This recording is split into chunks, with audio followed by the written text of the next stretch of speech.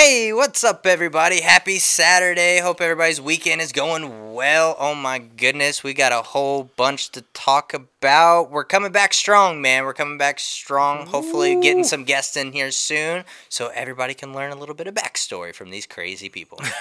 Yes, but for this week, we couldn't have picked a better time to come back with loaded industry news. Marvel had so much stuff going on this week. Of course, Warner Brothers, Netflix had a ton of stuff. Big deals going on at Universal. A lot of casting news. So, we got it all.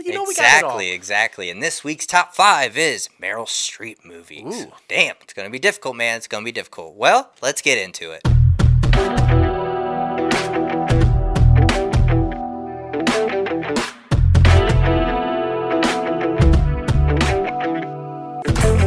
What's up, everybody? Welcome back to another episode of Inside the Crazy Ant Farm. Holy moly, we're on episode 165 this week. Oh, pumped. So super freaking pumped. I mean, seriously, we picked a great week to come back if you're a Marvel fan, right? Yeah. Because, Black Widow, Loki, just so much. Feige was talking up a storm. We're going to have all that information. And so you can't have, Disney kicking it without Netflix kicking it and then Warner. This is going to be an exciting show. It is. And, man, I've honestly missed coming back and talking about the industry news every single week because there was a lot of shit that went down. Some other cancellations that we are sad to see go. Yes. That make no sense, but it's okay. Y'all got our opinions on Twitter, so it's fine. It's absolutely fine. It's true. But you guys know your host with the most, myself, J-Lo Fantastic, and the one and only Mouth. What's up? Guys, we've been teasing the industry news like crazy. I know you're ready, but before we get this thing started, be sure to head over to our website, www.crazyantmedia.com, where you can start rocking the latest and greatest Crazy Ant Media gear. There's new merchandise out right now, so be sure to get it while supplies last. We got something for everybody, man. The whole entire family could be rocking some crazy merch, and it would look damn good. Without doubt. Now, we're just going to address the big elephant in the room before we get started. For anybody that's watching on YouTube, yes, I have bandages on my face in a couple of different places. The reason behind that is because I had a couple of biopsies done, and they are doing some testing for cancer. It's a rare hereditary cancer called Torre-Muir syndrome. So that's what it is, and if you have any questions about that or anything, feel free to comment, and I can tell you a little bit more about it. But I just wanted to put that out there so that people didn't comment going, what the hell's going on with his face? Why has he got bandages on and everything? So I just wanted to address that. And hey, be aware, if you've got some stuff you're a little skeptical about or you're not too sure about, go get tested. Make sure. It's very important to get on shit like that early. So that's why I wanted to share with you what's going on. And I appreciate all the feedback that I've gotten already from everybody. And that's it. Yeah. So now, because y'all know I'm blind as fuck, and the lights bother me, I'm going back to my normal gear. That's right, and nothing is confirmed yet, so we just want to put that out there either. Nothing is confirmed, he's just testing right now. So that's right, everything's good. Should have results maybe by next week's show. I'm staying positive, though. It is very, very rare, so, We'll see. But just send positive vibes our way. Exactly. Well, we got some sad news to start off with. This one sucks, man. This was huge because this guy was behind some epic films back in the day. Mm-hmm. Richard Donner, director, producer, the man, the myth, the legend himself. Yeah. Best known for helming the original Superman film. We're talking about Lethal Weapon as well. And The Goonies died this week. Yeah. He was 91. Yeah, The Omen. So many. This one hit me extremely hard, y'all. You guys have heard me talk about it before. Superman the movie. That's my favorite movie of all time. It's my very first movie I ever saw in the theaters. The tagline for that from Richard Donner was, "You'll believe a man can fly." As an 8-year-old boy, I believed that man could fly. And it's the film that made me want to be a filmmaker. That movie magic, that spark, that's what I want to do for the rest of my life. So, and Kevin Feige had a really moving tribute to him. You guys know Jeff Johns and Kevin Feige both worked for him, underneath him. Guys, no Superman the movie. There is no MCU. There is no DCEU. There's no 89 Batman or the Dark Knight trilogy. None of that exists without Superman, the movie. And Donner is responsible for that. And then, like you said, he just went on for so many huge... The Goonies, I mean, come on, it's a fucking all-time classic film. I mean, and then the Lethal Weapon series, The Omen. Remember that scary ass, like creepy fucking smile, and that there's no creepy smiles in movies without Richard Donner. Like, this guy just, and if you hadn't followed on social media, the outpouring of, just words about him and the loss that it was huge. And I know I took it pretty hard, man. That guy's legendary. Yeah, seriously, man. It's crazy. Absolutely crazy. You never know when it's going to be. Tomorrow is not promised, so live today. Although 91 was pretty damn good. Yeah, seriously. And Quentin Tarantino's also doing some stuff. Yeah. He has announced that he has purchased Los Angeles Vista Theater. Tarantino said that he thinks boutique cinemas will actually thrive in this time. And then announced that he purchased the Vista Theater in Los Feliz with plans to reopen around Christmas. I'm super excited about that one because, this theater has been around since like 1923 or something crazy like that. Yeah. So, to bring it back to life and to give it a new ownership, and for definitely someone who appreciates classic cinema, this is the perfect guy for it. Exactly. And he said in those statements, too, that he thought some of these giant theaters that were closing probably deserved to close because they've taken away a lot of the magic that the cinema was supposed to be. And thanks for getting on train with me, Quentin, because I've been saying it for over a year that I thought the small theaters were going to make a comeback during this. And he listens. He listens. He's the great minds thing. I'm going to stick with that. You go, Quentin. All right. Definitely. Disney. Guys, what happened this weekend? The long-awaited final debut of Black Widow. Little thing. Oh, yeah. Well, guys, and make no mistake, we've been calling this forever, and it's happening. Black Widow marked the return of the Marvel movies to the cinema after the big old long COVID era absence. And there's clearly been a lot of pent up demand because the film grossed $13.2 million on Thursday night, grossed $39.5 million yesterday, and is widely dominating the box office right now. It's on pace to bring in between $85 and $100 million at the North American box office, besting the $70 million by F9, and it sets the high water mark for films released during the pandemic. It'll shatter all those records.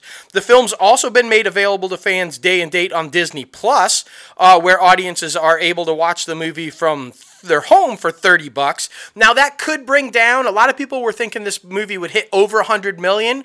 Maybe not, but it's also doing fairly well from what we understand on Disney Plus, which could, if it misses the $100 million mark, be because of that. Either way, Disney's all the way to the bank. This just proves time and time again, Marvel kicks ass. People want Marvel. People want to watch it in the theaters, and we saw it.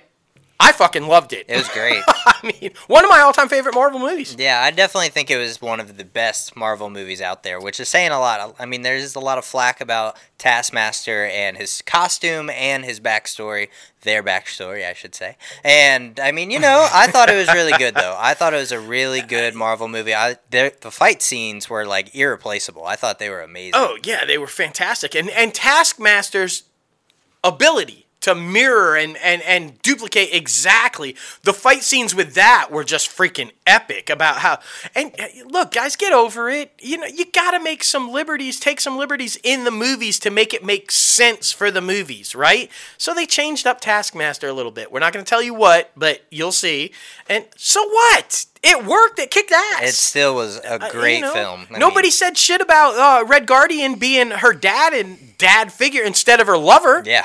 They changed that. Nobody had a problem with that. So, get over the Taskmaster shit. It's just crazy, man. It's just crazy. This next one's by no surprise because we've said this time in and time out. Every single thing that either is Marvel or Star Wars that debuts with high anticipation is going to break these records. Right. So, the latest one being Loki. It delivered Marvel's biggest series premiere on Disney Plus yet. According to the Nielsen streaming ratings, the first episode of Loki racked up 731 million minutes of viewing time, significantly higher than the premieres of The Falcon and the Winter Soldier, which gathered in 495 million minutes, and WandaVision, which gathered in 434 minutes earlier this year.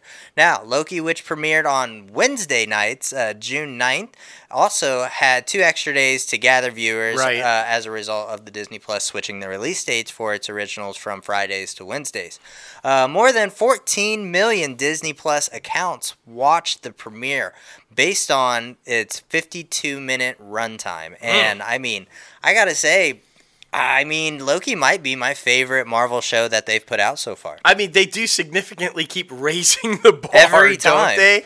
And guys, if you've been watching all of them, WandaVision, Falcon and Winter Soldier, Loki, and there is no mistake they are setting up the Young Avengers, because a Young Avenger or some Young Avengers have been in every show. Yeah. So if you're paying attention, the Young Avengers are coming. And if you don't have any clue what I'm talking about, in Loki, it's young Loki. He's a young Avenger. Just go back, watch them all. Oh, and hey, here's a little newsflash for you. In the final episode of WandaVision, they changed the final scene.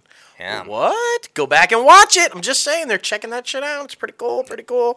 You know what else dropped this week that was super exciting? You've been hearing about it forever. What If, right? The first Marvel MCU animated show. Well, they dropped the trailer for it. It's going to be badass. And they also announced the release date, August 11th. So next week's the end of Loki.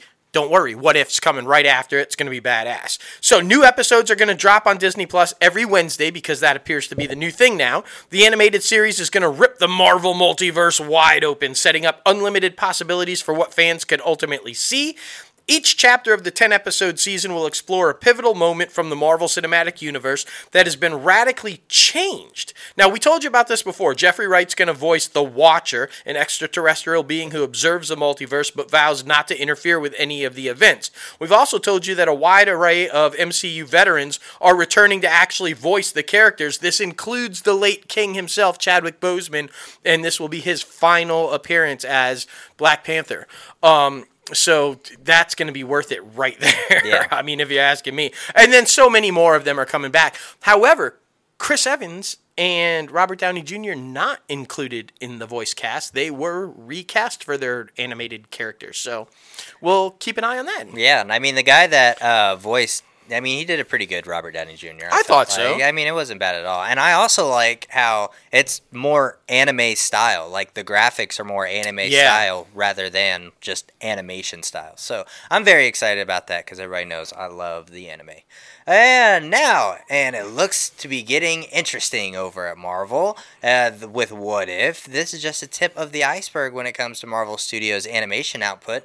Dana Vasquez Emberhart, who is Marvel Studios' executive production and development, said, quote, "This is just the first of many amazing animation series from Kevin Feige-led outfit." So that's interesting, because we had not heard that before. We knew What If, but there was no talk about anything after What If, right? Feige confirmed that would be multiple seasons, but we didn't know more animated. What was going to happen after that? Yeah, so what? And I'm super pumped. Does that mean spin-offs from What If? Because Howard the Duck is in it, right? And remember, they were supposed to have a Howard the Duck series from Kevin Smith, and that kind of got canned or whatever, but will we see Howard the Duck show up in an animated series? Because that would be badass. It would be badass. Feige didn't say any of that, but he is talking. He was talking a lot this week. He did confirm recently that in the past, as you guys know, Marvel made headlines for expansive multi-picture deals with people like Samuel L. Jackson to sign on for 9 pictures way back in 2009. Chris Evans and others signed 6-picture deals. Well, guess what? Those types of deals apparently not the norm for Marvel anymore, not happening anymore. Feige said, quote, "It varies project to project, cast to cast. Really what we want to do now are we want people to come in that are excited to be in the universe and are excited at the opportunity to do more things as opposed to being locked into contractual obligations." We were talking about this. I mean, I guess that makes sense. You want somebody that wants to do multiple films, right? As opposed to feels like they have to do multiple films because they're locked into these huge contracts. But on the flip side of that, we were talking, it might be getting more tricky because of Disney Plus Marvel series now. How do you do a multiple picture deal with, well, some of it's going to be on the streamer, some of it's going to be in the theaters, and Feige even mentioned Disneyland and Disney World signing contracts with Tom Holland most recently for Spider-Man to appear in one of the rides at Avengers Campus. So, I mean, you have to be a fucking rocket scientist to figure out how to sign multi-picture deals with all of that shit going on. I mean, I wouldn't even know where to begin. Well, there's so many things revolving around this subject that are very interesting. First being, in this statement, he says that we don't want to feel like the actors are locked in. Well, every single actor that has been attached to a Marvel film love every second of it. So I feel like you can just throw that out the window. They're completely fine with it. I think it's because of, renegotiate. I think they should bring this back because renegotiating contracts like every couple years or after every film or after every TV show, that's just going to get very tedious and going to take a lot of time rather than just do it all at once after like 5 or 6 years. It's an interesting thing. It's probably easier for him, but I have a theory on this. I have a very specific theory on this. I agree with you. I think it should be the way it was. But I have a theory why Feige changed it. And I'm just going to say it. Emily Blunt. She does not want to be locked down to multiple films. She said that numerous times. Krasinski doesn't give a shit. But Blunt does.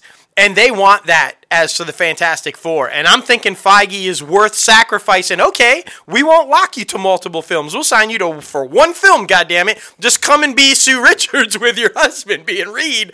That's my theory. I think he is walking that back so that they can negotiate and get that done. Because Fantastic Four is supposed to be coming. Yeah. So. Well, and it's also very, scary because you think about Marvel, they're always thinking 10,000 years ahead. Yeah.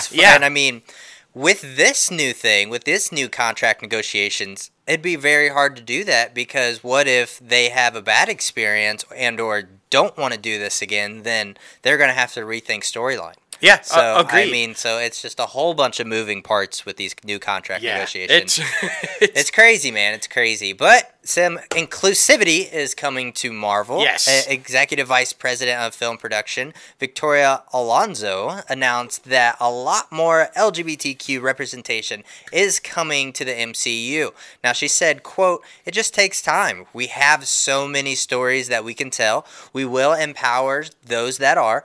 We're not changing anything. We're just showing the world who these people are in real life. So, who these characters are as well. There's a lot that we have coming up that I think will represent the world of today." I like that. I love the approach. The Loki being queer went over massively well with audiences. With being bisexual. Yeah, and I think that it makes sense. There's long been rumors that we were going to see something in Thor, the next Thor, Love and Thunder, along those storylines.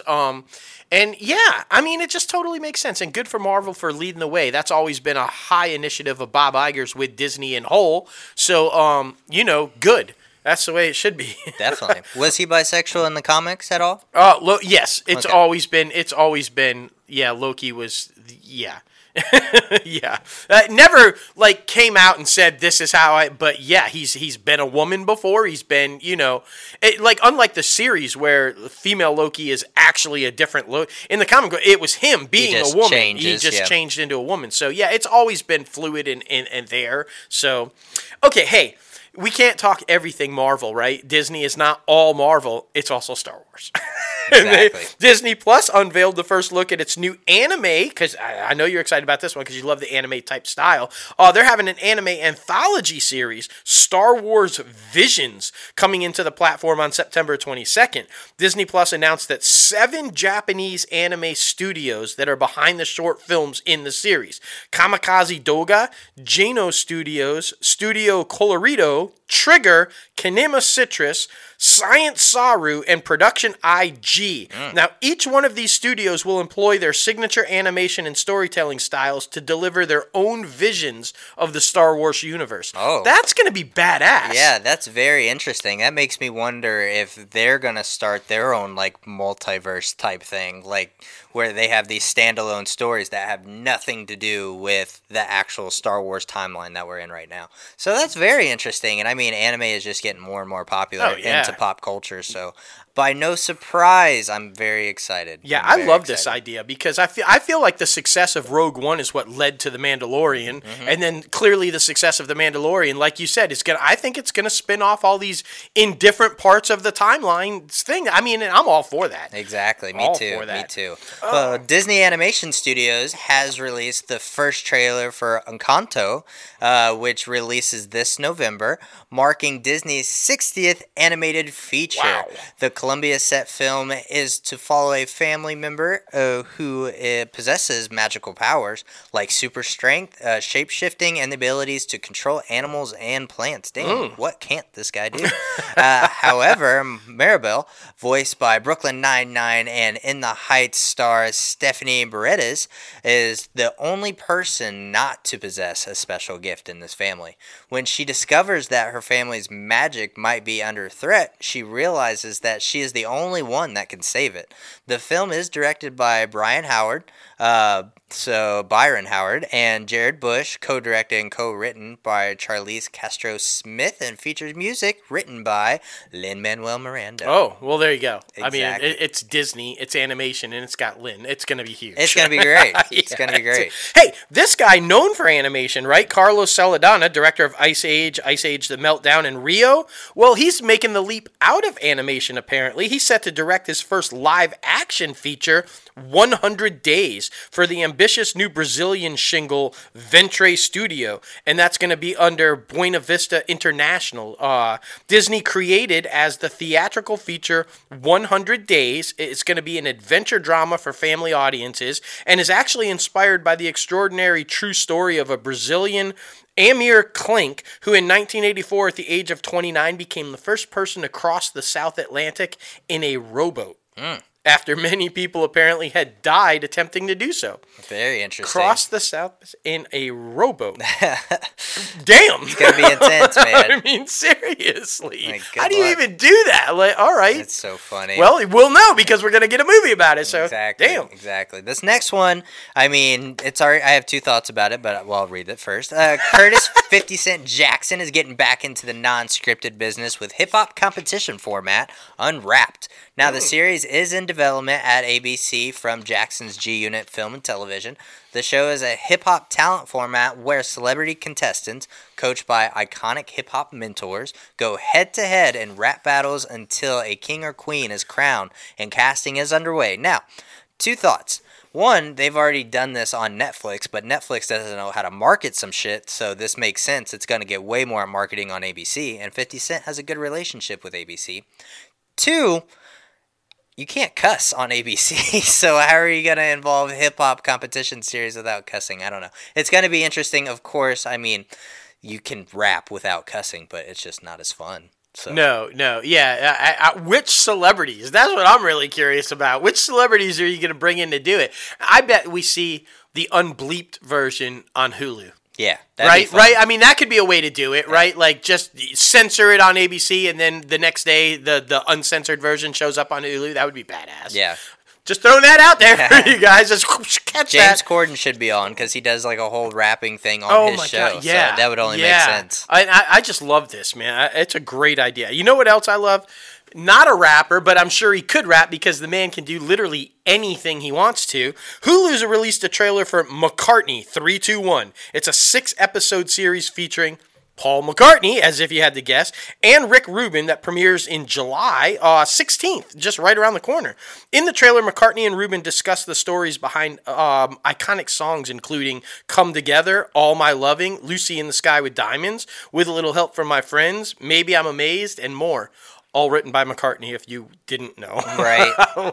I mean, this is going to be epic. Everybody's kind of jumping on this documentary type stuff with all these music people, and I've watched all of them, all over the different streamers, and they're all fantastic. Yeah, exactly. I'm all in on this one. Yeah, I'm excited too because I really like Rick Rubin. I mean, with his invention of Run DMC of Def Jam, of course. Oh, yeah. But then, I mean, this guy goes from like Godsmack to like all this different other shit. So, I mean, he's the perfect guy to talk to about anything music. But him and Paul McCartney, I feel like that'll be a good chemistry mesh up. And not one that people would expect. No. Even more so why it's going to be so good. I mean, Exactly, yeah. Exactly. Well, Paul Ben Victor, best known from The Irishman, has been tapped for a recurring role opposite of Lily James in Sebastian Stan and Seth Rogen in Pam and Tommy, Hulu's limited series based on the true story behind the release of their first ever viral video, The Sex Tape of Pamela Anderson and Tommy Lee.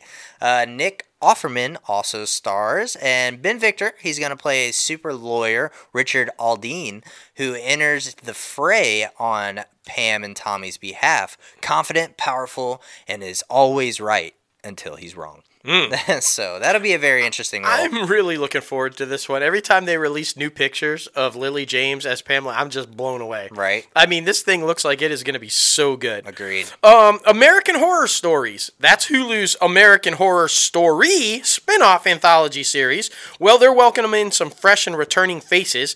American Horror Story alums Matt Bomer, Billy Lord, and John Carroll Lynch are all set to return to the wicked world of Ryan Murphy's horror franchise as they round out the cast of the spin-off. Bomer, Lord, and Lynch are all set to play Michael, Liv, and Whitley, and Larry Bitterman, respectively. Now, Aaron Velt, Paris Jackson, Madison Bailey, and Virginia Gardner will also appear throughout the series. And get this, Danny Trejo is apparently going to show up as Santa. Yes. Danny Trejo as Santa. You have to tune in and watch just for that. I'm just saying. And when can you do that? July 15th. So again, right around the corner. Danny Trejo as Santa. That's hilarious. I mean, can't is he wait going to have to a see machete? that. Oh my God, it's going to be so good. Hell yeah, hell yeah. Well, Cruel Summer creator Burt V. Royal is no longer affiliated with this series. Oh. According to sources, Royal departed the series after the pilot finished filming last year due to creative differences.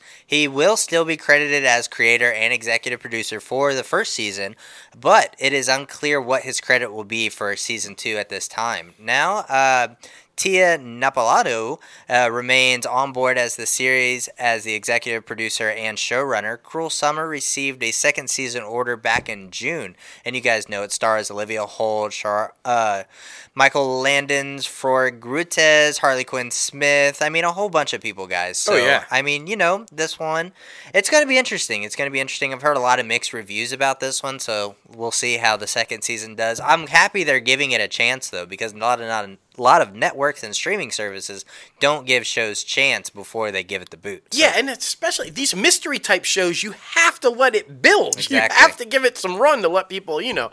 ESPN, also Disney owned, in case you didn't know. Right. Boy, they've been having some crazy shit going on with anchors arguing and all kinds of bad stuff. But they do have some good news coming up. Apparently, I love you, Rachel Nichols. That's right. Stay strong. All right. So apparently, though, they do have some good news, okay? They struck a new 12-year deal with the All England Lawn Tennis Club. Now, if you guys aren't familiar with that, Wimbledon. That's Wimbledon, baby. That expands the company's ability to show the iconic Wimbledon Tennis Championships. Now, the new pack, which begins in 2024, championships extends through the 2035 championships, and it calls for more matches to be shown on both ESPN's Disney sibling ABC as well as on ESPN Plus, its subscription-branded service. Now, under the terms of the deal, ESPN Plus will live stream all courts at Wimbledon during the event and will be the only outlet that you will feature full replays for all of the matches. That's badass. That is pretty cool. Because half the time you have to choose which you want to watch and you can't watch them all, but now you will be able to watch them all, so that's going to be epic. Yeah, completely agree, man. Completely agree. Well, now heading over to Warner Media, Oscar-nominated filmmaker Greta Gerwig is officially signed on to direct Warner Brothers' upcoming film Barbie. The highly anticipated, by some people, I guess, big screen take on the iconic Mattel Dolls story, starring Margot Robbie. That's why. That's why. That's why it's highly anticipated. Gerwig has been on board the project since back in 2019 when the actor and filmmaker signed on to co-write the movie's script. Noah Baumbach, not much has been revealed about the movie's plot, though, but Robbie has previously stated that the movie serves as a great opportunity to put some positivity out into the world and a chance to be inspirational for younger kids. Okay. I mean, hey. It's not for us. That's what it is. Yeah, the audience is not for us, so no, it makes sense. No, but like Margot Robbie did a YouTube video of literally just sitting in a hammock reading Australian words. I don't even want to tell you the viewer count. It's insane how many people watched it. So that they'll go watch it. They'll Makes go watch sense. this film. I mean, hey, it's something for everybody, right? Robin Givens, most recently from Riverdale, has been tapped for a key role on the upcoming third season of the CW's Batwoman. Yeah. I'm excited about this one. Givens, a new series regular on the drama, will play Jada Jet, a powerful CEO for Jet Industries. Now, Jada isn't bossy. She's the boss. Oh, okay. Passionate and hardworking, a woman who has worked her way through life's ups and downs to climb her way to the top, all while being extremely protective over her impetuous son. Now, a woman with a deep past that forced her to give up her firstborn child, Jada is a woman with a good heart, but will do whatever it takes to protect her family. So that sounds to me like her intentions are good, but she's probably a bad guy. Yeah. Right? I mean, that's what it sounds like, right? Yeah, I'm excited though. I'm excited. Season 2 is great. I mean, especially with Javicia taking over the helm. Yes. So I'm super pumped, man. I'm super pumped. Yes. Well, now, the Game of Thrones prequel series House of the Dragon at HBO has cast Millie Alcock and Emily Carey in recurring roles. House of the Dragon is set 100 years prior of the events of Game of Thrones, like we've told you before, and it's telling the story of House Targaryen, the breeders of dragons, basically, the family of dragons. Yes. But I'm super excited about it because, like I said, they have multiple freaking spin-offs of this thing in the works. Hopefully they won't overdo it, but I have faith. I have faith. Hey, you know what they're also doing, which I'm completely baffled by, but hey, they're going to give it a try anyway. HBO Max's reboot of Pretty Little Liars. Yeah. What? I don't. Gossip Girl just premiered on HBO Max this week. Yeah, The new one. So I don't know, but they're doing Pretty Little Liars. In case you didn't know, and if you didn't know, shame on you because we told you. It's found apparently its first 2 cast members, Chandler Kinney and Maya Rafiko, have both been cast in the series, which is titled Pretty Little Liars: Original Sin. Oh. Now, in addition, Lisa Soper has come on board to direct the first 2 episodes of the series. Now, Kinney's going to play Tabby, an aspiring director and horror movie buff. Like the other Pretty Little Liars, Tabby's hiding a secret. Rafiko will play Noah, a striving, sardonic track star who works hard to get her life back to normal after a summer spent in juvenile detention. Oh. Very interesting. All right. Okay. Yeah. So, Original Sin. So I'm guessing this is like a prequel. That's what it sounds like. I mean, I don't. We'll have to see. We'll have to see. Lily Rabe has been cast opposite of Jeff C. Plemons in the HBO Max's original limited series Love and Death. Now, this show follows 2 church-going couples enjoying their lives in a small-town family life in Texas. At least they do until someone picks up the axe. Yes. Now, the series is based on a true story of a Texas housewife, Candy Montgomery, who was murdered by her friend from church, Betty Gore, with an axe in 1980. We've told you about this one. Yep. And we all know who the murderer is going to be. Wanda herself, Elizabeth Olsen. Yes, I'm so excited to see her just like be evil. Right. It's gonna be so badass. I know. mean, I'm excited about that one. Let's see. Vincent Verminion has joined the cast of HBO Max's The Staircase, which also stars previously announced series regulars Colin Firth, Toni Collette, Rosemarie DeWitt, Juliette Binoche, Parker Posey, Odessa Young, Patrick Schwarzenegger, and Olivia DeJonge. Sophie Turner, man, who's not in this one. Right. Now, in this limited series, Verminion will play Jean Xavier, director of the documentary of The Staircase. Oh, so it's a story within the story. Yeah. That sounds interesting. I love that. I love Okay, that. all right. Jeff Goldblum has been asked to join the cast of Search Party Season 5 over at HBO Max.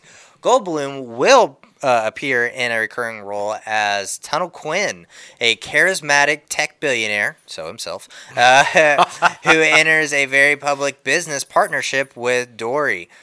So, I mean, on the other side of her near-death experience, she folds her old friends Portia and Elliot and Drew into a venture that they embark on a crazy, terrifying journey. So, sounds intense, man. It does sound, but hey, Goldblum. Yeah. So he's the calming presence in everything, right? Exactly. Like, I feel like if you need to keep calm, that's Goldblum. Hey, Pause with Sam J. apparently has been renewed for a second season by HBO. The late night series debuted its first season this past May, and it's making one of the premium cabler's newest talk show offerings. I guess it did pretty well, too. Created by stand-up comedian and writer-host Sam J., and Prentice Penny, Pause with Sam J. uses a fresh lens to plunge into divisive cultural issues. And I think that's the way to do it. Comedy is the way to do that, I think. It's a smart way, it's entertaining, gets people to talk, but kind of also keeps it okay. So, Agreed. Yeah. Agreed. Now, this next one, this is one of the ones I was talking about that gets canceled way too fast. This thing was very popular, but I'm sure was a money pit, so that's probably why. Lovecraft Country is not being renewed for a second season of Caesar salad. At HBO. The series debuted first and now only season in August of 2020. The move not to proceed with more of the series is not altogether unexpected. The show was based on a solo novel of the same name by Matt Ruff. HBO has made similar decisions with other series such as Big Little Lies, but I think that's just an excuse because, like I said, everybody was talking about this thing when it was airing, so I'm just kind of surprised. Hey, at least one of the stars is going to be okay, and we'll tell you about that coming up in a little bit later in the news. I'm super excited about this one because I was a huge Mad Men fan, and I'm a huge Fletch fan, so this is going to be fantastic. John Slattery, Adian Mary, and Lorenzo Izzo, and Annie Momulo have joined the cast of Confess, Fletch. Now, that's starring, why am I excited? John Hamm as Fletch, so that would reunite Slattery and Hamm, right, for the reboot that closely follows apparently the plot of the classic original mystery novel Guy in the 1980s films that Chevy Chase starred in. Hamm is set to star as Fletcher, the hotshot investigative reporter played by Chevy Chase in the 1985 neo-noir comedies. I'm super pumped about this because, like I said, I loved those movies. I thought they were hilarious, and I'm a huge John Hamm and Slattery fan, so I think it's going to be epic. Definitely for Viacom CBS. It's going to be very epic. Yes. Mayor of Easttown actor Jack Mulhern and Forrest Goodluck is also known for starring opposite of Leonardo DiCaprio in The Revenant. Big Sky actress Natalie Alyn Lind and newcomer Isabella Star LeBlanc are the latest to join Paramount's upcoming Pet Sematary installment. The follow-up will act as a prequel and will stream exclusively on Paramount Plus, a move that we told you back in February about. But again, another reboot. Yes. Kind of. I mean, it's supposed to be a prequel, but I mean, we told you the description before, and it sounds like the same fucking story. I mean, it really does. Yeah, originals, guys, originals. I do like those cast members, though. I do too. All right, Alex Tarrant and Enver Gijoki have joined the cast of CBS's NCIS Hawaii. Now, I'm super excited because, as you guys know, the latter from Agents of S.H.I.E.L.D., he was awesome, and Agent Carter, so that's going to be awesome. The duo joined previously announced cast members Vanessa Lachey, Yasmin El Bustamante, Jason Atun, Noah Mills, Tori Anderson, and Keon Talon. Now, in the show, the first female special agent in charge of NCIS Pearl Harbor, which is going to be played by Lachey, and her team balance duty to family and country while investigating high-stakes crimes involving military personnel, national security, and the mysteries of the island itself. Now, Tarrant will star as Kai. Kai provides the team with a unique superpower because he can blend into any part of the islands. Why? Because he's a local and a native. Oh, okay. Joaki will star as Navy Captain Joe Millis, a high-ranking commander of Pacific Fleet who arrives when a top-secret experimental aircraft crashes into a cliff, killing the pilot. Now, he maintains that it was an accident, and he's intent on protecting the honor of the dead officer. Interesting. Yeah, that sounds really intense. Yeah, and you know what? What's different about this one that I remember reading just recently is this is the first NCI spinoff that will not be presented as a backdoor pilot with an episode on one of the original shows. It's just full out, just debuting with no. So that's interesting. That is very interesting because I mean, you guys know they like to piggyback off of things like that. So yeah, interesting choice. I apologize beforehand about this, all of the butchering of words, actor Wilmer Valderrama and his banner WV Entertainment have optioned graphic novel Azkaban for development via their overall deal with CBS Studios. The plan is to now undertake a search for a scribe to adapt of the material into a series. Now, Wilmer will serve as executive producer and executive producer, while the company's Caitlin Saltzman will serve as co-executive producer. It's going to be written by Eduardo Anser, and the show is going to be described as a epic fantasy based on the Aztec myth of the Five Sons. Told from multiple perspectives, it follows the royals, warriors, and rogues in the race to gather the mask of the elemental gods that harness their powers for their competing efforts to prevent or provoke the collapse of the current world order. Damn. That's some Illuminati shit. Yeah, that's crazy. But I love Wilmer. I think it's going to be good. He's really talented and really attaches himself to good shit. So I think that's going to be a good one. Yeah. I'm just going to say it. All right. I'm super excited about this one. I love the Kings. I think they're fantastic. All their shows. I'm currently watching the newest season of The Good Fight, which fucking fantastic. If you guys aren't watching it, you should be. Viacom CBS announced this week that Robert and Michelle King have extended their 5-year overall deal with CBS Studios for their king-size productions, and the company has renewed Evil for a 3rd season at Paramount Plus. Guys, if you haven't checked that one out, that's fucking badass also, okay? In May, Viacom CBS announced that the 2nd season of Evil would premiere on Paramount Plus, moving from CBS, which Viacom CBS launched, remember, as the new Paramount Plus, the former CBS All Access. Now, the show revolves around the investigations into demonic activities, or are they, by Catholic Church assessor David, who's, by the way, is Luke Cage, Power Man, Mike Coulter himself, forensic psychologist Kirsten, and tech guy skeptic Ben, and the evil doing of their gleefully nasty fool, Leland Townsend, who you might remember as the ultimate baddie on Lost or Person of Interest. He's freaking fantastic. I love him too. So I'm super pumped. I love that the Kings are sticking around. I hope we see a lot more stuff from them. And like I said, check out Good Fight and Evil. Do it, man. Do it. Well, The Offer, the Paramount Plus drama series that will go behind the scenes of the making of The Godfather, is adding over a dozen actors to its cast.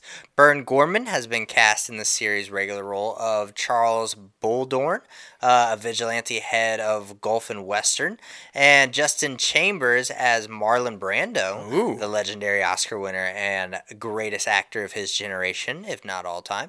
Patrick Gallo as Mario Puzo, author of The Godfather and Oscar-winning co-writer of the films. Josh Zuckerman as Peter Bart, a legendary Hollywood executive and journalist. Meredith Garretson as Ally McGraw, the famous actress at the beginning of her career. Nora Enziter as Francois Glazer, owner of the Chattanooga Marymount and wife of Al Ruddy. Paul McCrane as Jack Ballard, head of physical production at Paramount Pictures. Anthony Scoridi as Carlo Gambino, the infamous mafioso and head of the five crime families.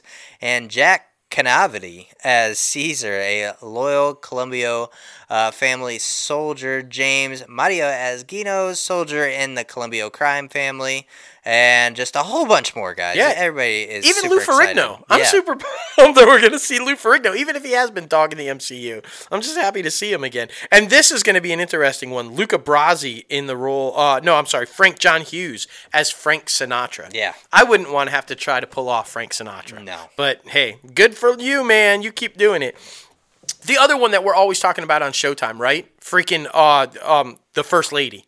This one's going to be huge. And now Kiefer Sutherland, and I would have never thought this, but okay, casting. Kiefer Sutherland will star as President Franklin D. Roosevelt in The First Lady. Gillian Anderson will star opposite Sutherland as Eleanor Roosevelt, the wife and fifth cousin of the president.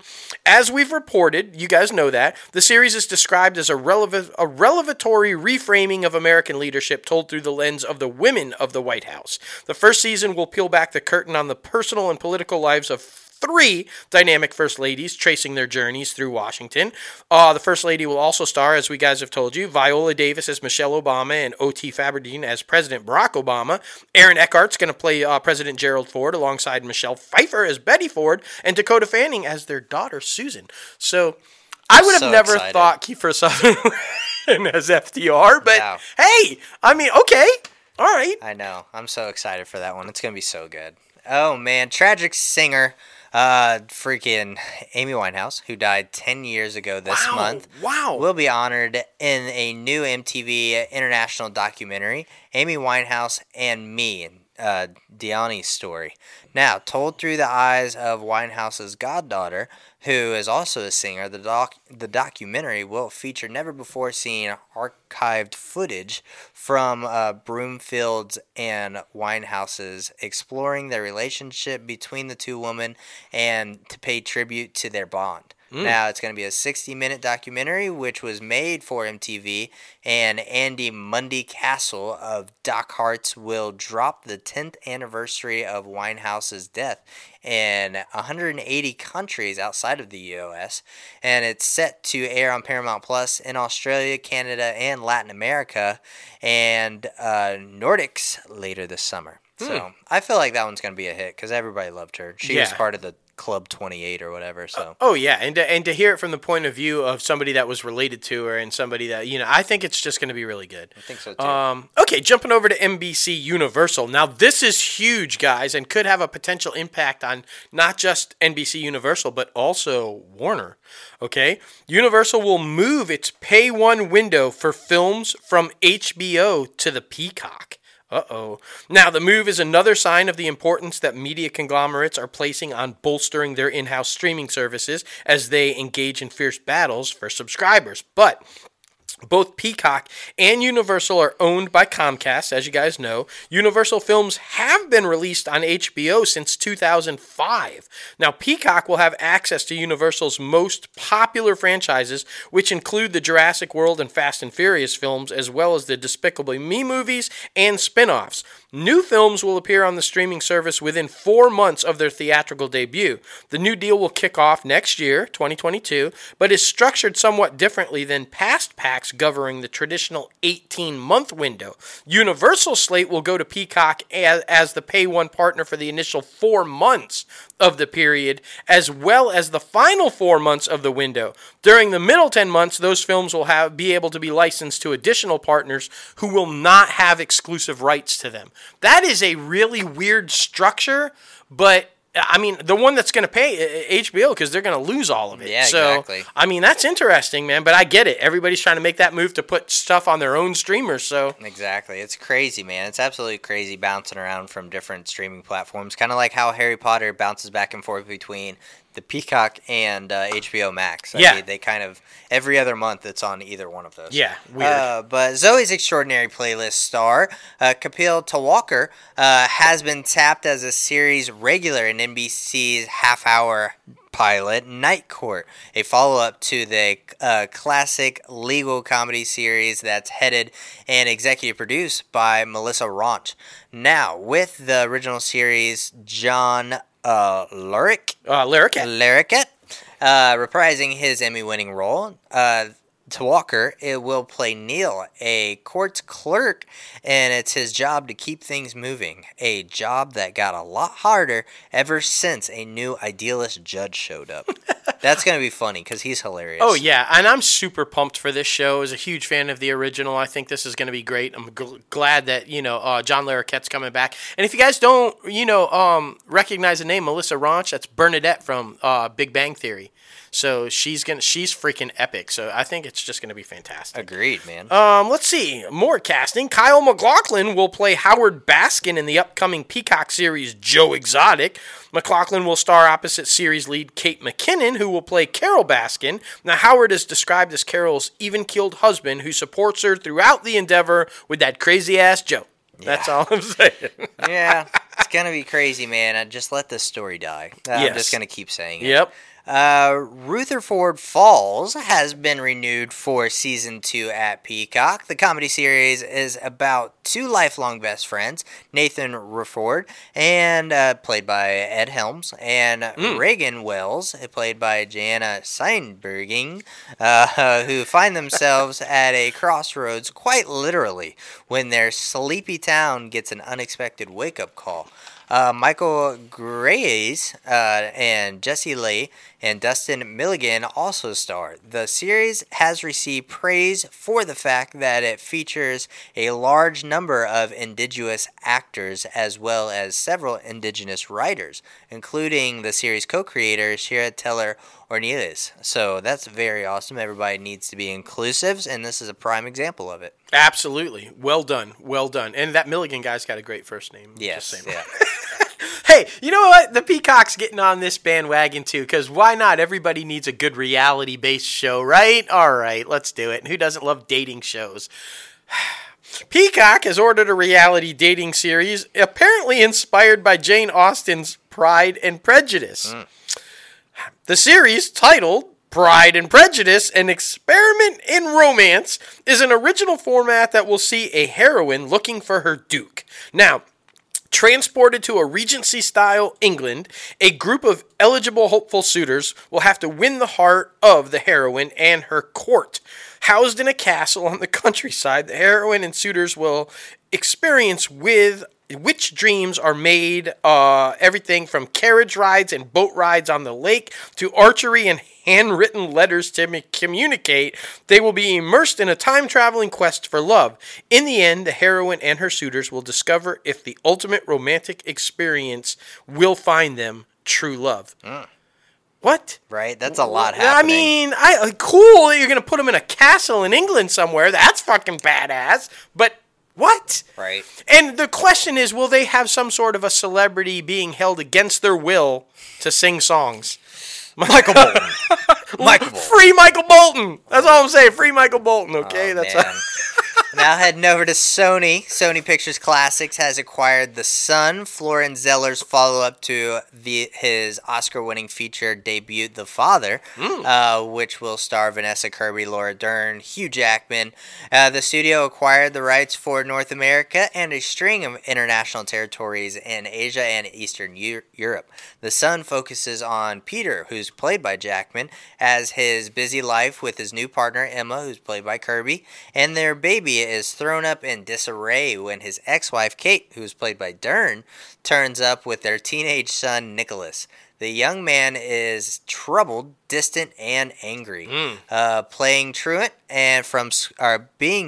from school for months, Peter strives to be a better father, searching to help his son with those basically problems and try to find him happiness, but the weight of Nicholas' condition sets a family on a dangerous course. Oh shit, man, that sounds intense. But hey, Vanessa Kirby, Hugh Jackman, and Laura Dern.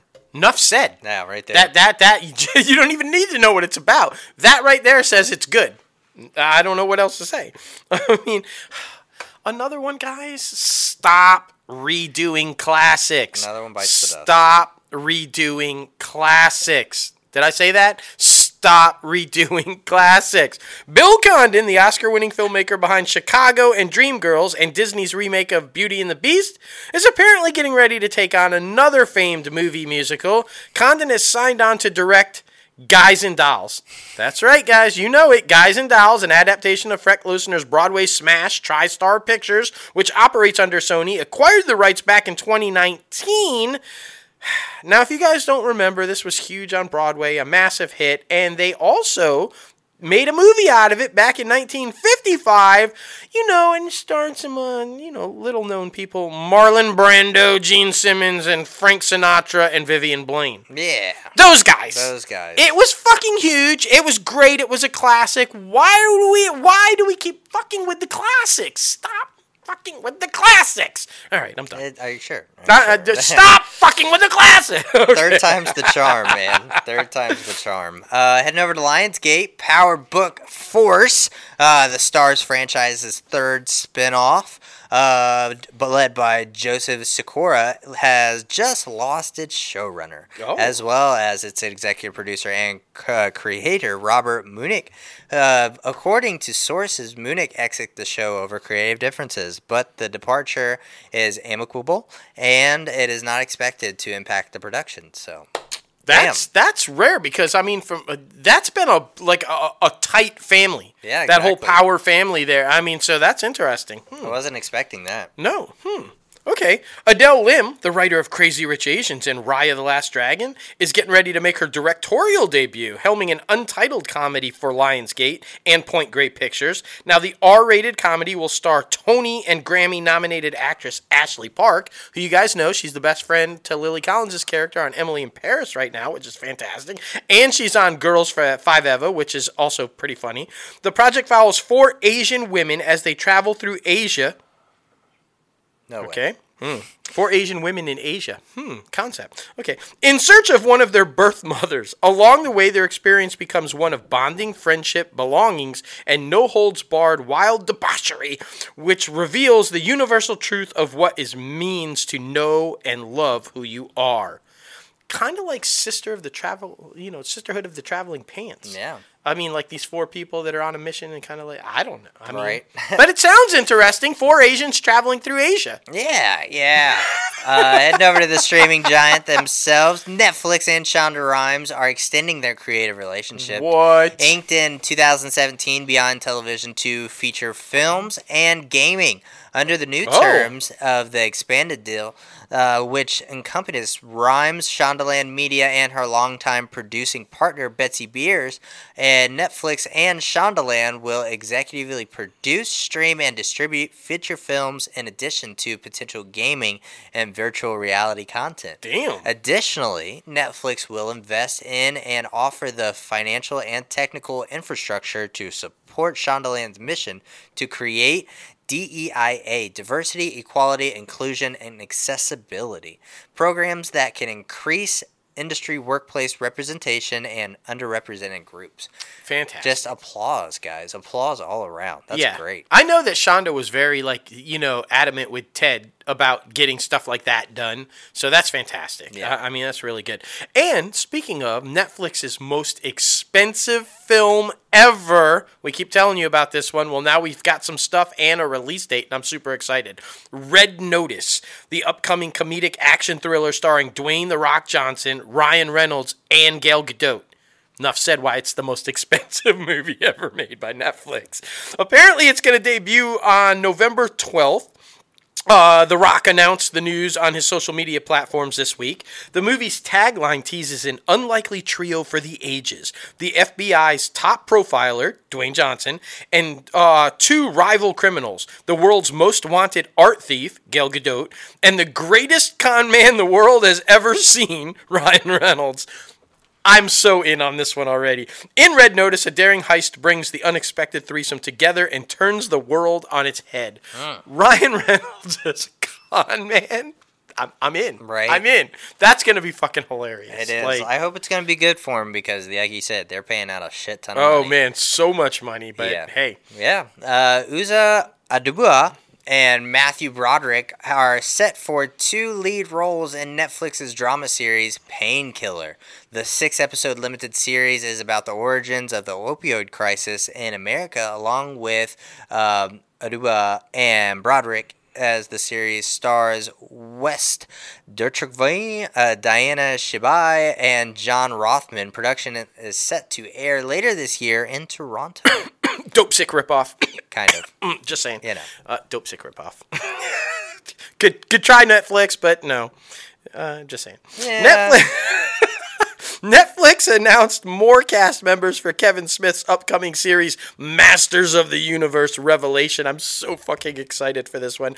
Dennis Haysbert will play King Grayskull. Adam Gifford will play Vicor. And Jay Tavari will play Wundar. The action-packed animated series picks up where the iconic Masters of the Universe characters left off decades ago when I was a wee young man, and will premiere on the streamer on July 23rd. I'm so fucking excited for this one. one. Yeah. The trailer was epic. I know. I can't wait to see what Kevin Smith did with all these. And I mean, freaking with Mark Hamill being fucking, what's his name? The Skull Skeletor. guy. Yeah, like it's just gonna be great. Oh yeah. Oh yeah. Oh man, Netflix debuted its season 2 trailer for The Witcher and announced that the streamer on December 17th. The announcement comes as fans gather virtually at the first ever WitcherCon, a global digital convention presented deep dives into the making of the Witcher games, live action series, and the anime film.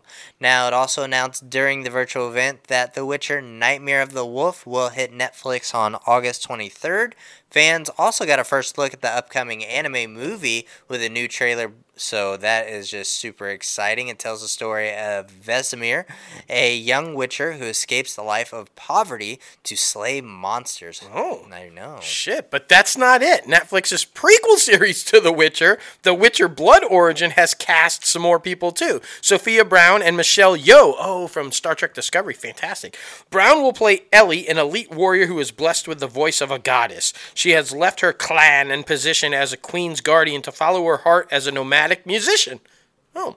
A grand reckoning on the continent forces her to return to the way of the blade in her quest for vengeance and redemption. Jodie Turner-Smith was originally cast in that role, we told you about this, but she had to exit the series in April due to scheduling conflicts. Now Yeoh will star as Skyan, the very last of her nomadic tribe of sword elves.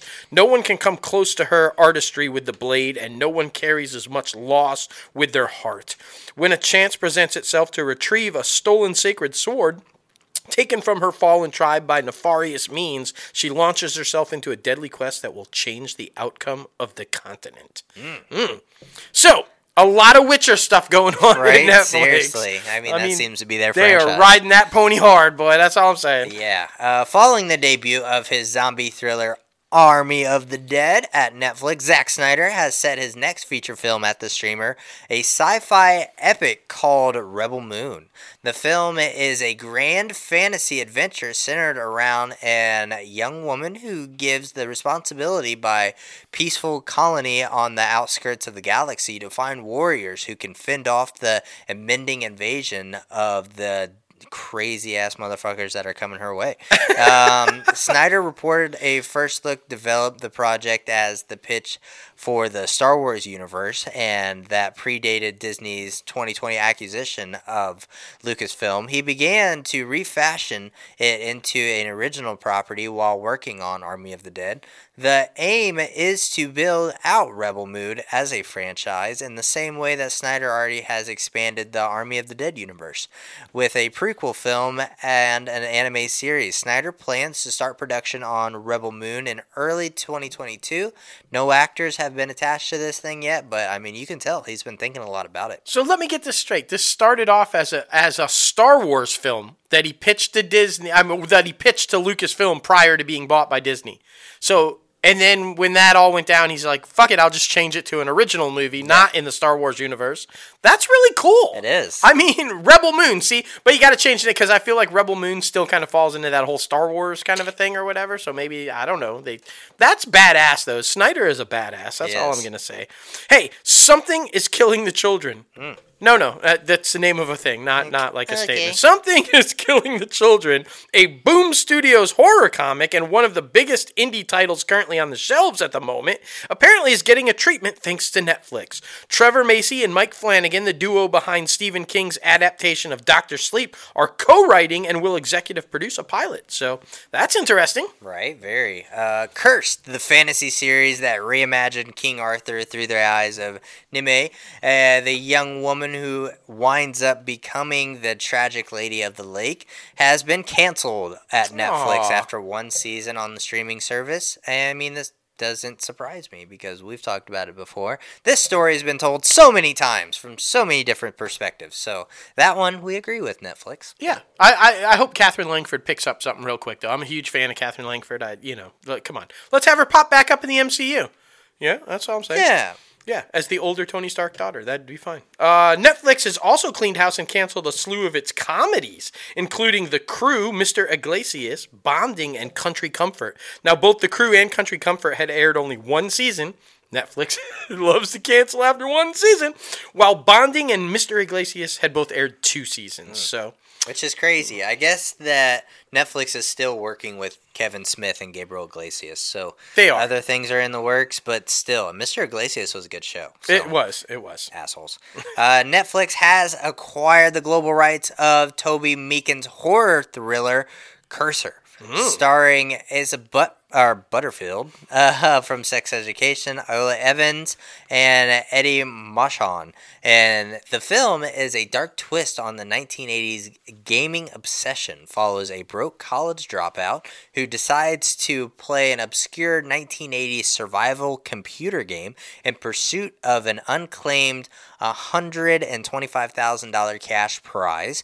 But the game curses her, and she is faced with dangerous choices and reality warping challenges. After the series of unexpected terrifying moments, she realizes she no longer is playing for money, but for her life. The game locks her into an inescapable cycle of mind-bending horror. Unstopping is not an option. It's play or die. So, Jumanji horror version? Yeah. Okay. Hey, but you had me at 80s. I'm always in on anything 80s. That's all. I'm just gonna say it. I don't know if it'll be good, but it's 80s. Netflix announced the stand-ups will return for a 3rd season. 3 seasons! That's like epic at Netflix, guys. Good job. The season will comprise of 6 half-hour specials from Brian Simpson, Dusty Slade, Janelle James, Mark Norman, Melissa Villasener, and Naomi Ekperigin. The season will tape live this summer in New York City. So there you go. More comedy on the way. Exactly. Because Netflix is a joke. Literally. Literally. Amazon Prime Video and IMDb TV have inked a multi-year licensing deal with the Universal Film Entertainment Group, bringing blockbusters like Jurassic World and F9 to the company's streaming platform under a new agreement. Prime Video will have an exclusive Play 1 window for UFEG's slate and of the live-action films in the U.S., starting with the 2022 release date slate, and it will also receive rights to a package of Universal's library movies. Notably, IMDb TV is still first AVOD service to secure network window rights from a major studio with Universal's 20 to 21 movies, including F9, Sing 2, Old, and more, set to live exclusively on Amazon's premium free streaming service. Yeah. So that kind of falls under that deal that we were talking about earlier, where Universal was ripping all their stuff from HBO, putting it onto the Peacock, but that 10-month window in between the 4 months and the 4 months, I guess this falls into that, where Universal's movies can go onto other platforms. So sounds like it. Universal, man, I don't know what you're doing, but okay, everybody's benefiting, so that's good. Hey, did you like Chris Pratt's new movie, The Tomorrow War? Apparently a lot of people did, because Amazon Studios and Skydance are already in talks to produce a sequel to it. Damn. The current plan is for director Chris McKay, screenwriter Zach Dean, and stars Chris Pratt, Yvonne Strahovski, Sam Richardson, and more, including J.K. Simmons, to all return for a second go-around, but no cast deals are yet done. The first film debuted on Prime Video July 2nd in over 240 countries, and various third-party viewership companies reported high ratings for the movie, saying that it was the most watched top feature film on streaming platforms over the 4th of July holiday weekend. Nice. So, okay, I guess that's why it's getting a sequel. It makes sense. I mean, they paid out a shit ton of money for that. They did. And I they mean, did. I'm glad they're literally reaping what they sow. So right? In a good way. There you go. Amazon Studios is in late stage discussions for Foe, an adaptation of Ian Reid's science fiction novel starring Sikorsky Roman, Lakeith Stanfield, and Paul Mescal. Now, the streamer is closing in on global rights, and a competitive situation through the deal has yet to be signed. Film Nation is handling international rights, while the CAA Media Finance and UTA's Independent Film Group are co-representing domestic rights. The deal is among the first major packs out of Cannes Film Festival, which officially kicked off on Tuesday. So, I mean, they kind of like got in that game quick, right? Oh, yeah. A lot of good stuff coming out of Cannes this year too. So and we'll have all the updates as they're coming in, probably more next week. But good. That's fantastic to hear. Kristen Bell, love Kristen Bell. She's apparently joining Allison Janney, love Allison Janney, and Ben Platt to star in The People We Hate at the Wedding, a comedy that sees Amazon Studio partnering with Film Nation to produce the film. The story centers on a pair of struggling American siblings, Alice, who's played by Kristen Bell, and Paul, by Ben Platt, who reluctantly agree to attend the wedding of their estranged wealthy half-sister in the English countryside alongside the mother, Donna, played by Allison Janney. Over the course of the wedding week, the family's many skeletons are wrenched from the closet, and the unlikely reunion gives everyone the motivation to move their own lives forward.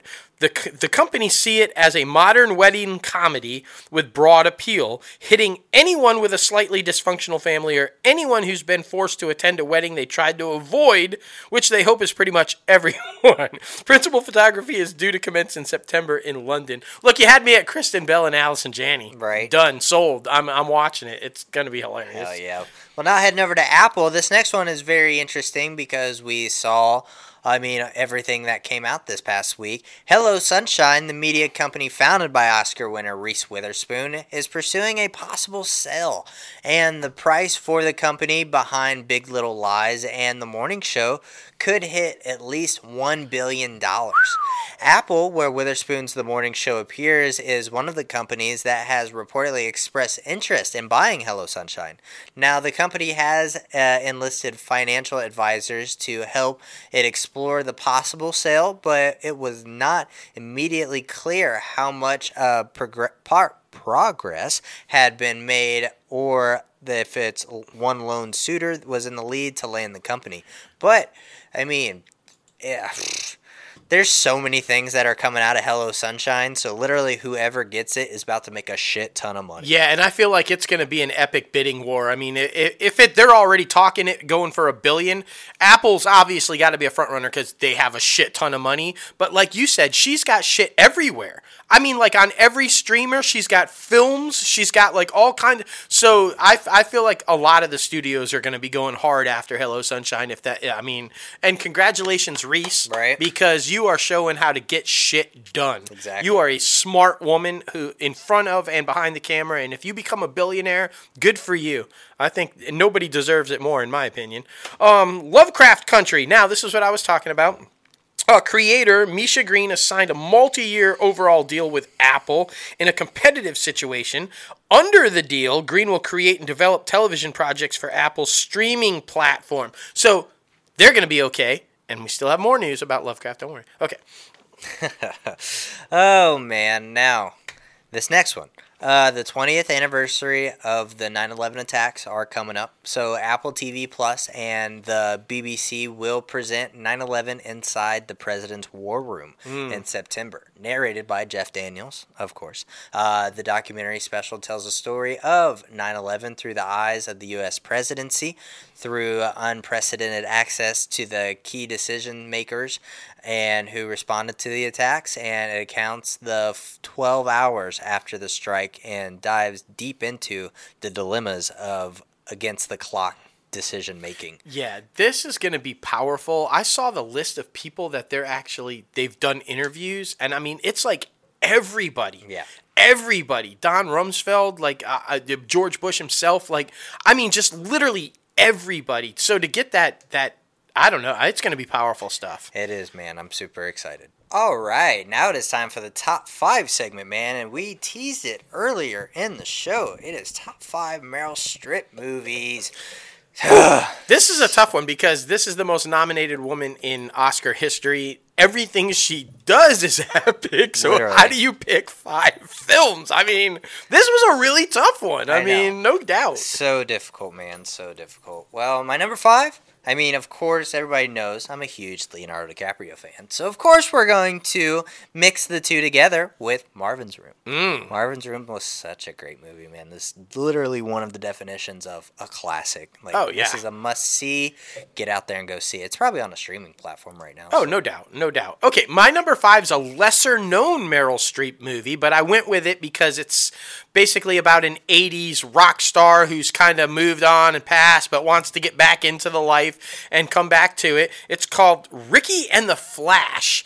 Now, it's a fantastic. Meryl does some singing in it, and it's epic. Rick Springfield is in it. Her daughter, Mamie Gummer, it plays her daughter in it. And it's just an absolutely amazing film. It's about, saying it's never too late to start over. It's never too late to recapture the glory and live the life that you want to live. And it's a great message. And really fun film. It's one of those rare instances where you get to see Meryl Streep not in a dramatic role, but actually doing some comedic fun stuff. So definitely. And I mean, speaking of Meryl Streep not in a dramatic role, doing some fun stuff. Mamma Mia. Oh yeah. Here I go again. I mean, it was so good, guys. I mean, like to see her in like a musical performance is badass. Like, she can literally tackle every single piece of filmmaking, whether it be musicals, whether it be film, whether it be television. Like, she just knocks all of it out of the park. And so, like, I really enjoyed it, especially the second one where they brought Lily James in, because I mean, you could definitely see that being her daughter. So yeah, Mamma Mia, my number 4. There you go. Okay, the rest of my list is all the drama. Yeah.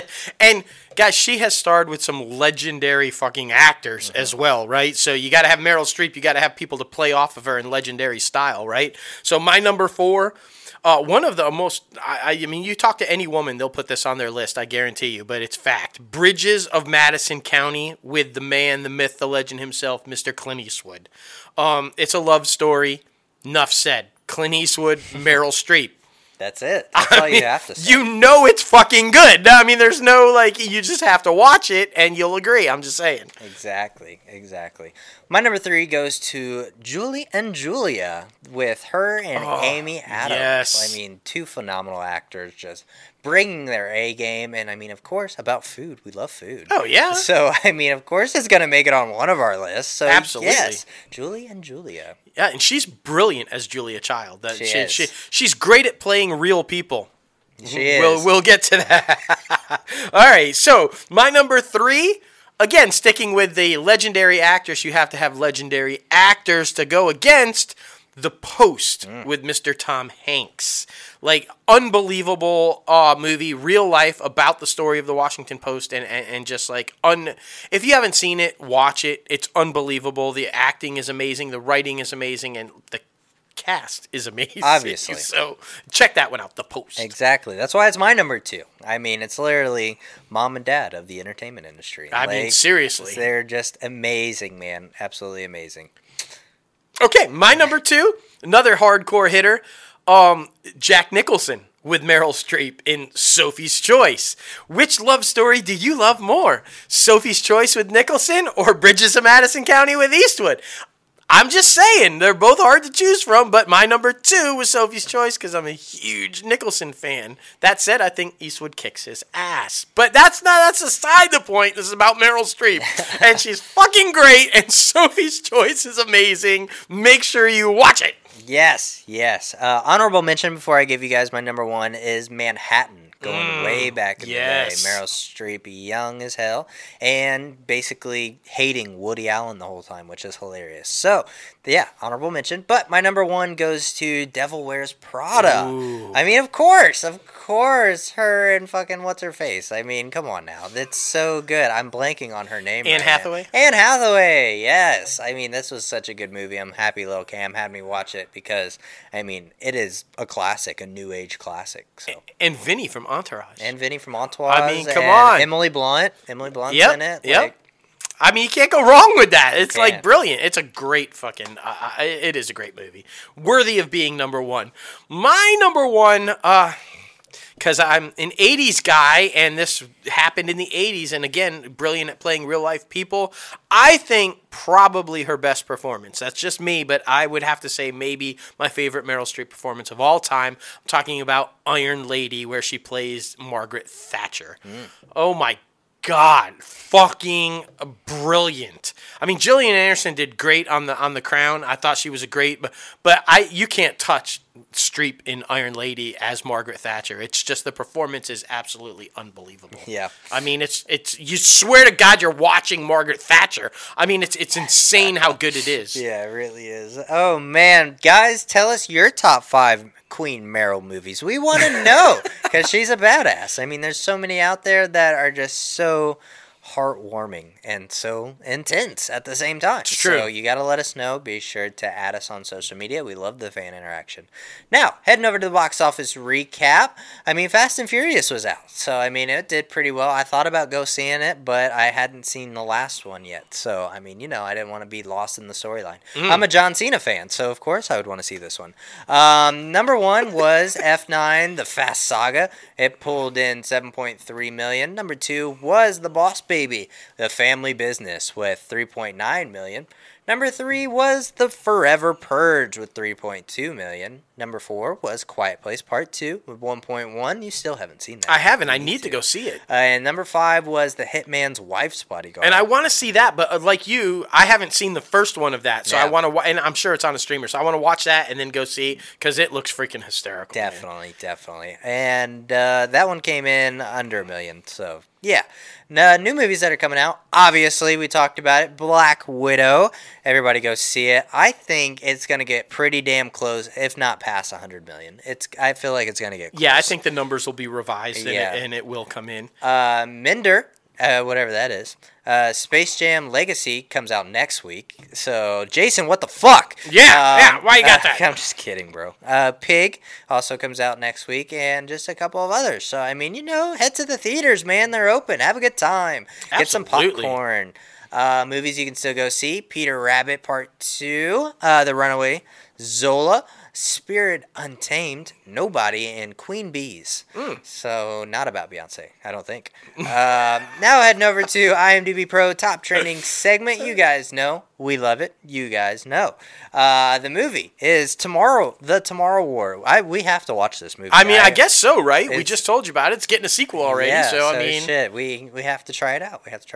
By no surprise, the top trending TV show is Loki, and Yvonne was something. So I mean, the top trending star. yes. Yeah. So, and she is from using my handy dandy IMDb Pro, The Tomorrow War. Okay, so she's the Yeah. female lead in The Tomorrow War. See, if we had watched it, we'd know that. We would know. But anyway, if you hadn't watched it and you needed to know, IMDb Pro. Exactly. So that's who that is. Check it out. But anyway, guys, thank you so much for getting crazy on episode 165 of Inside the Crazy Ant Farm. We appreciate it.